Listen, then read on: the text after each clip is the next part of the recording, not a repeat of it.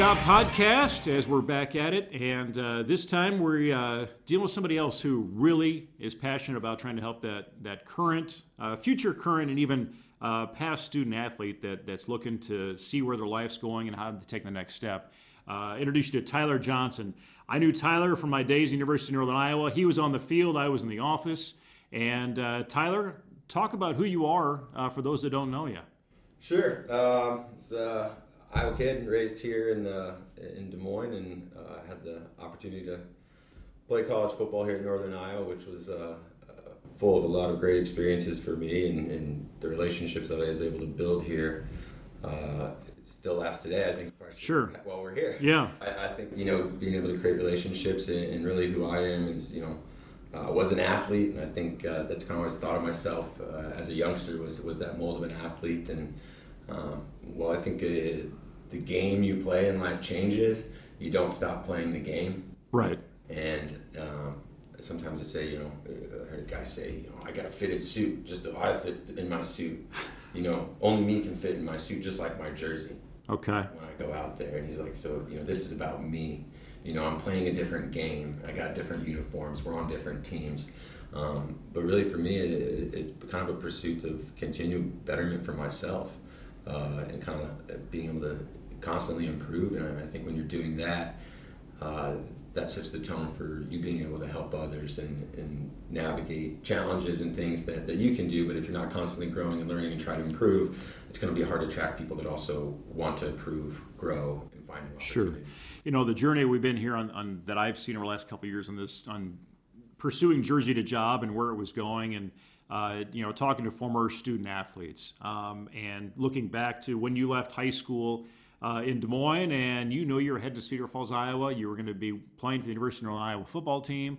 You got through that. You had an injury scare along the way. Didn't know where your career was going. But when you left UNI, you stayed in sports because that's where you thought your life should be. Yeah, I think part of it was being an athlete and then going through the business school is how do you combine these two things, and really loved the business of sports, not just being in it with a big team. It was the business side that fascinated me too, and for me it was a pursuit that I thought it'd be fun. I thought it'd be great, and I still am around sports in what I do now. It's always had a big impact on my life. It's through sports that I created most of the relationships that are life-lasting. Sure. Relationships, beyond the field. And for me, it was sports were just part of my life, and I didn't want them to not be such a big part of my life when I went into the business world. So it was a blessing and opportunity to work with the Chicago White Sox after following a World Series championship, and I think also being around a top-level team after that happened, to see the types of people and the commitment and those kind of things that in sports was also a different side than you get in the media of really behind the doors of what it takes, what it means to those people to accomplish what they did. And so also at the same time seeing and having the opportunity to see pro athletes and the Yankees and the Red Sox come to batting practice and see how they go through their routines and see how you would notice to be different those programs were from other teams in their organization, their character, their culture that moved around with them. Some of those things began to fascinate me because those were things that sometimes they were missing on some of my teams. So you left the White Sox. Is that when you moved on to Colorado from there? Or? Yeah. I got an opportunity with the Denver Nuggets doing a similar role. Yeah, it was kind of a ticket sales marketing position, a lot of fundraising kind of, which that fundraising kind of arm did a little bit more with the Nuggets, got me into the more nonprofit world too. And seeing that there's a lot more opportunities out there than I had imagined earlier in my 20s. But when you're working for any sports organization, really, the hours are challenging and the demands are there too. The players have demands, but the office people have demands on them as well. If you don't like working on weekends and holidays, that isn't for you. I think I learned that very quickly, and that commitment is beyond being a fan. It's also a difficult two-way street. Time in Major League Baseball is great. My second year in the National Basketball Association, there was a lockout.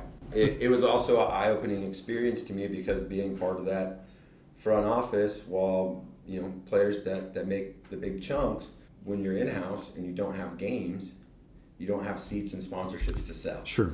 And so having just moved there in my second year, being like, we don't have stuff to sell, because of that, I can't do my job. And so you're kind of in this holding pattern for like 3 months, twiddling your thumbs. And I didn't personally like that. You know, I think in sports, it's like, ooh, this is a side I haven't seen. So that was a different aspect of sports, of when there are kind of some economic stripes with those leagues, which opened it up my eyes to some of the other opportunities being new in a city, and also I think caused me to rethink, you know, this has been great, but what do I really, really want to do? You know, what do I believe in, and what do I really want to put my effort towards as far as meaningful work? And when they look at success of people, the two of the main things that drive some of that success is, one, you want to be passionate about what you're doing, and passion's great, but the other part is people want to have what they call meaningful work. And what's meaningful to you, and within that meaningful work, how are you seeing progress? Because if you're not seeing progress, it doesn't have much meaning for us. So really, it got me, I love sports, I love kids, I had all these opportunities to see the connections and magic that can happen through sports at a local and professional level, at a college level, and I wanted to tap into the things and teach some of the things that could help kids and student athletes.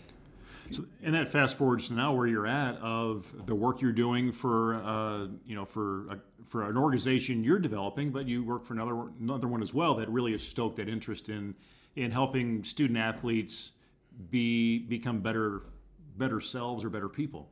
Yeah, exactly. There's a guy I had relationships with that did sports placement for professional teams and executives. His name was Stephen Masterson. He introduced me to an organization that was continuing to grow. It was based out of Stanford in 1998. It was started by a guy named Jim Thompson. It was really the mission to transform youth in high school sports to be a more positive, character-building environment for all kids involved. But we see kind of some of the negativity and drastic things in those environments, and really wanted to arm coaches and schools and kids with better tools. And that was really PCA's mission, and they're coming to Colorado to launch their number 6 chapter. I saw this organization as a way to grow and kind of have some of the impact I wanted to have, and dug into getting the Colorado chapter launched. And in that process, got to see the execution of the work that they were after and trying to accomplish their mission, and going out to do some of the education and working with student athletes and coaches is what really started to pull on my heartstrings. So what type of things are they working on with the student athletes? What's an example of that? What PCA does with their student athletes, they have a model called the Triple Impact Competitor. So we're really focusing on 3 things, which I think fit really good into this podcast. Sure. Because if you're an athlete or you're not an athlete, this is practical for future.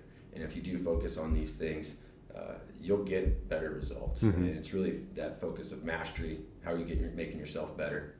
How are you making those around you better through positivity and encouragement? And the last part, whatever game, community, or school are you in, how are you making that better? How are you raising those things? And so from a student athlete standpoint, it's, how do you honor the game and honor your school and represent those things? That got me out dealing with more student athletes, and then also that became questions about my own career and challenges that I had navigated as an athlete on and off the field, and pushed me to also feedback from entities and athletic directors and coaches that I knew. I could see and recognize that there was a need for more of this and a little bit more variety. As I got kind of deeper into the education side of that, and really spent a lot of weekends nerding out on anything I could, books and YouTube, to always build a repertoire of things that I could serve other people with and make applicable to young kids. Got me to start my own business, Elevate, Educate, Rejuvenate. It's kind of a mode when I was about halfway through college. I didn't call it or label it that, but it was kind of some of those things that Dr. Corbin had instilled it in a class or two. A great professor I had was, you've got to wake up every day and elevate your attitude. It's not always going to be great, and so you're going to have to elevate yourself to rise up, or whatever you want to do is choose your attitude. And you're right, that fits in. Doesn't matter if it's about sports or academics or work. Anything, those 3 points fit into that. And I think for me, I was like, if you can't elevate your attitude, and you're just going to be responsive to the environment about you. Mm-hmm. You've got to be able to go into an environment and set the tone as a leader, and who you are and what you want to do. And the other part, we have access to way more information than we did 10, 20 years ago. Right. And I think I heard a great podcast that they're talking about, kids these days are biologically advanced. They know better nutrition and things we have. They're technology advanced. Their information, they've got access to more information than their parents, their anybody before them. Mm-hmm. But there's been, on the downside, you can see emotional and social not advanced in this generation. And part of that has, dynamics of technology, family dynamics, and a lot of things that combine to that. But really that emotional and social intelligence is usually going to be the driver of our, not just some of our success in life, but our happiness. Right. And if that isn't at some sort of adequate level of contentment and satisfaction with ourselves, it's going to really hard to have an impact on other people. Well, and that age is so can be influenced by so many different people that either are building up as a student athlete of how good they are, how awesome they are, that they're setting the path for getting that college scholarship offer or whatever it is. But thinking beyond that, thinking of how you're going to develop yourself as a person, as a professional, as a family member, as a friend. That's why I was interested in talking to you, because I think what I'm doing and what you're doing complement each other very well. I talked to you about another friend of mine, Daryl Stinson, who is on the spiritual end of things. So you look at that as kind of a three-legged stool, if you will, to make a better person. Because I think you're right. The emotional end of it is missing. I think we have smartest kids we've ever had, intelligent or knowledge-based or whatever, being able to do stuff on their own. That's the gap that I see that you and I are both looking to help, is helping them make some better decisions and some direction. But you have to have trust. You have to have trust in that. And that trust takes time.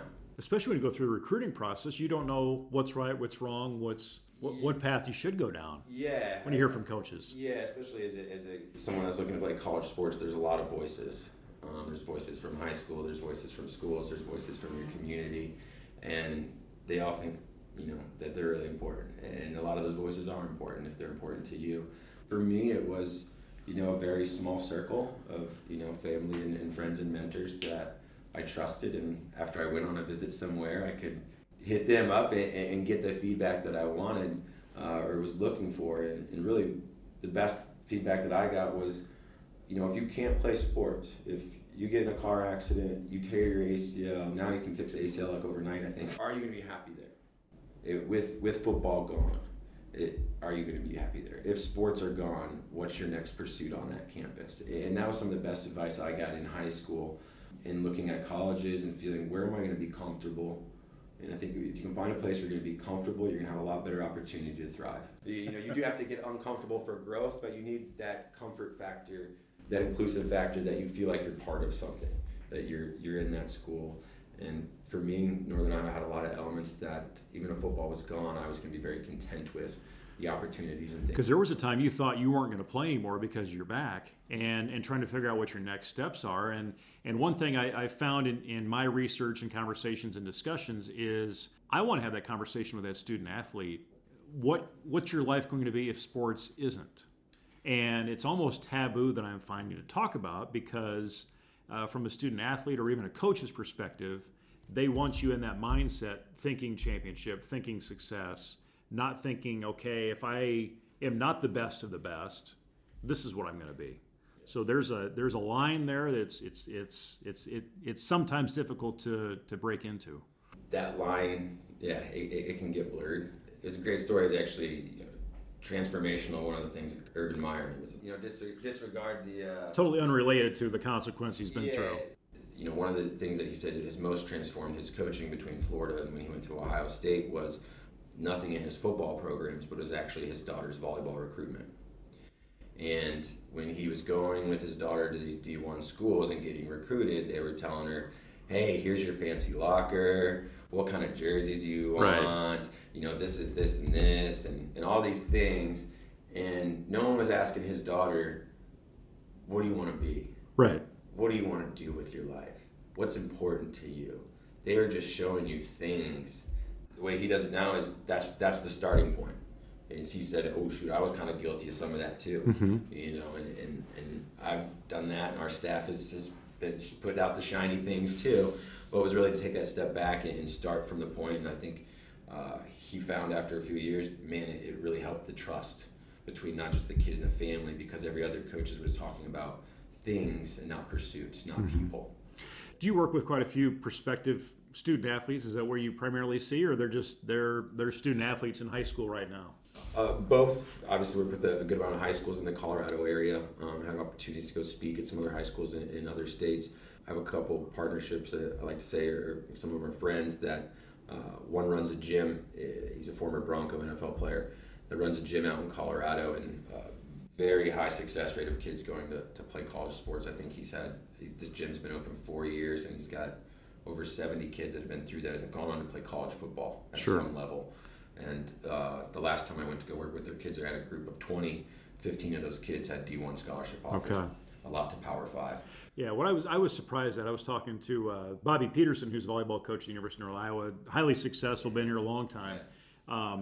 And then and her assistant staff, Kalani Mahi and Kim Davis, and come to find out, and this isn't just volleyball, but it's other sports, of how early these kids are committing to scholarships. And my fear there is the family got their goal.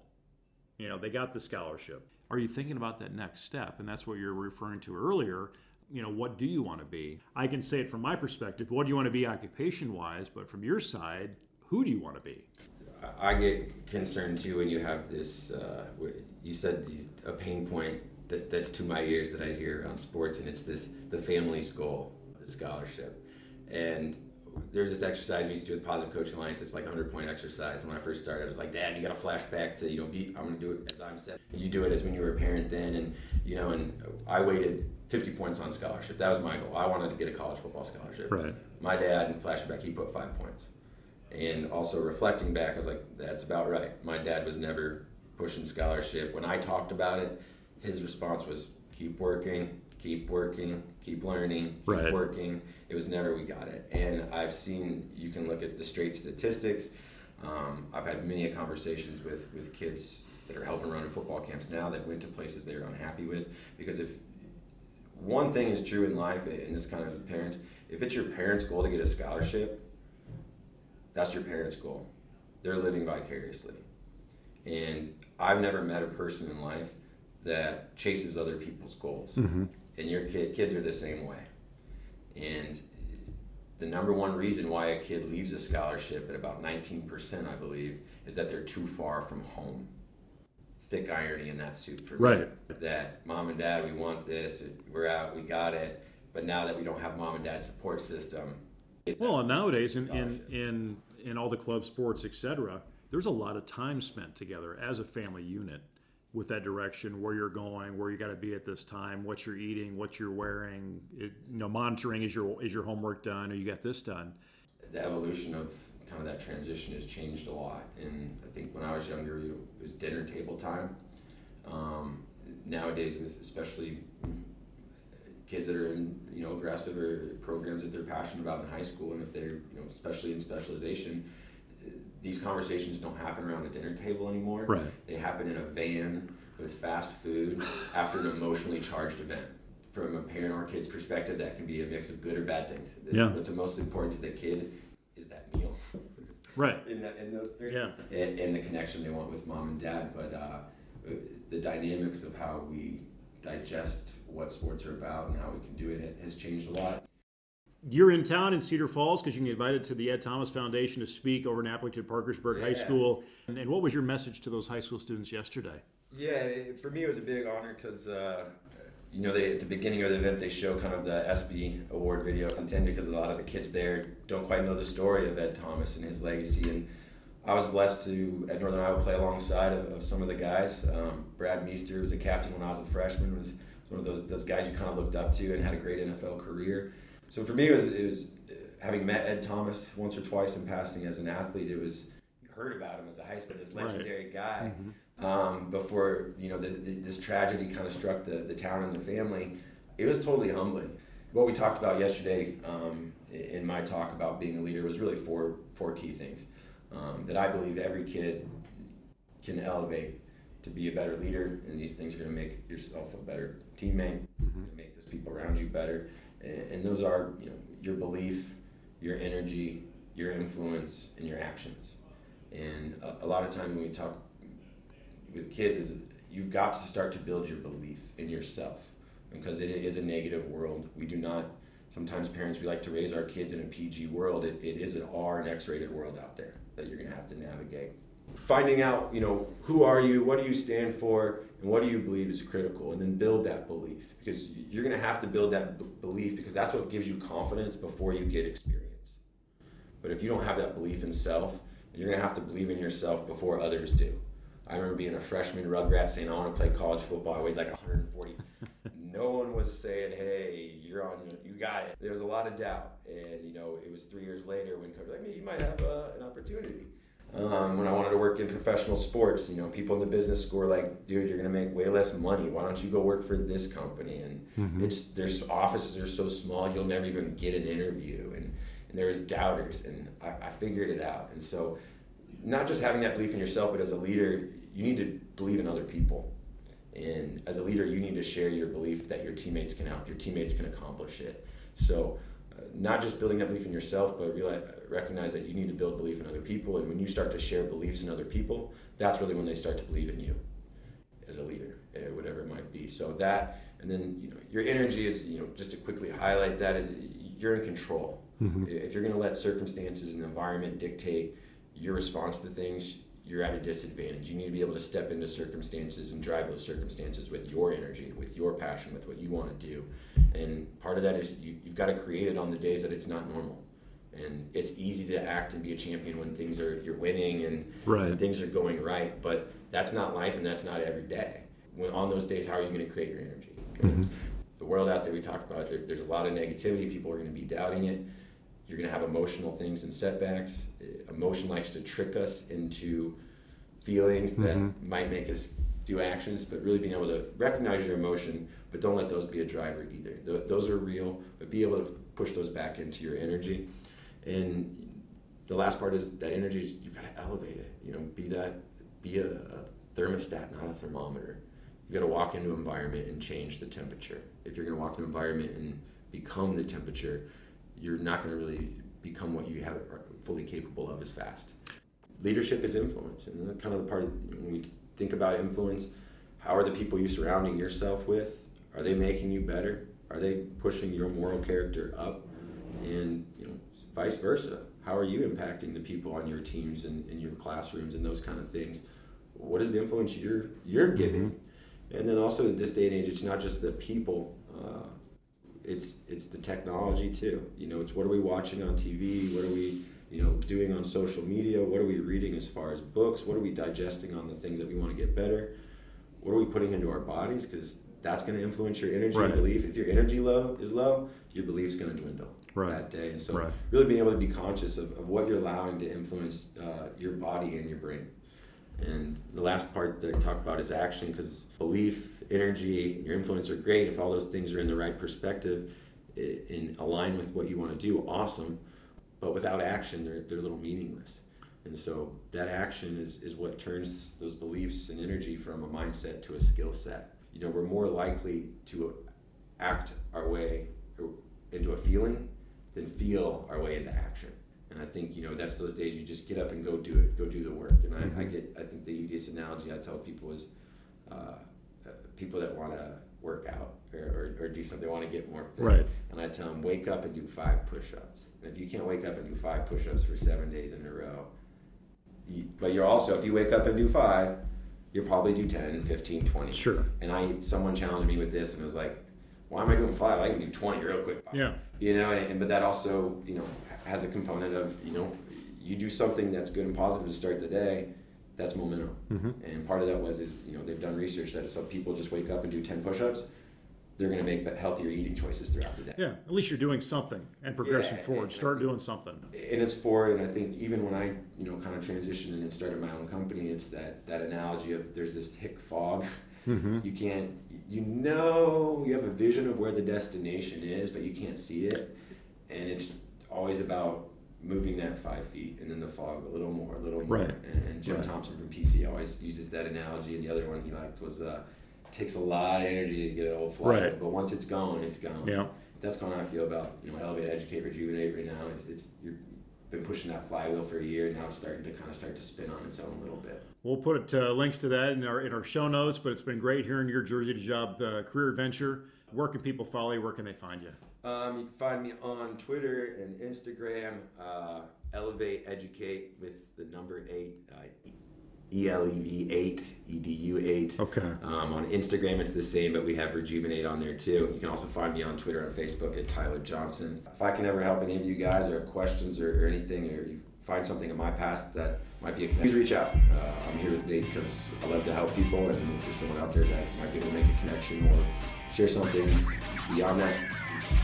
I got to give a shout out to Michael Caraway for reconnecting us again, a common friend that we didn't know was a common friend till later on. But Tyler, thanks for taking the time, and good luck in the future. Thank you so much. It's been wonderful having me.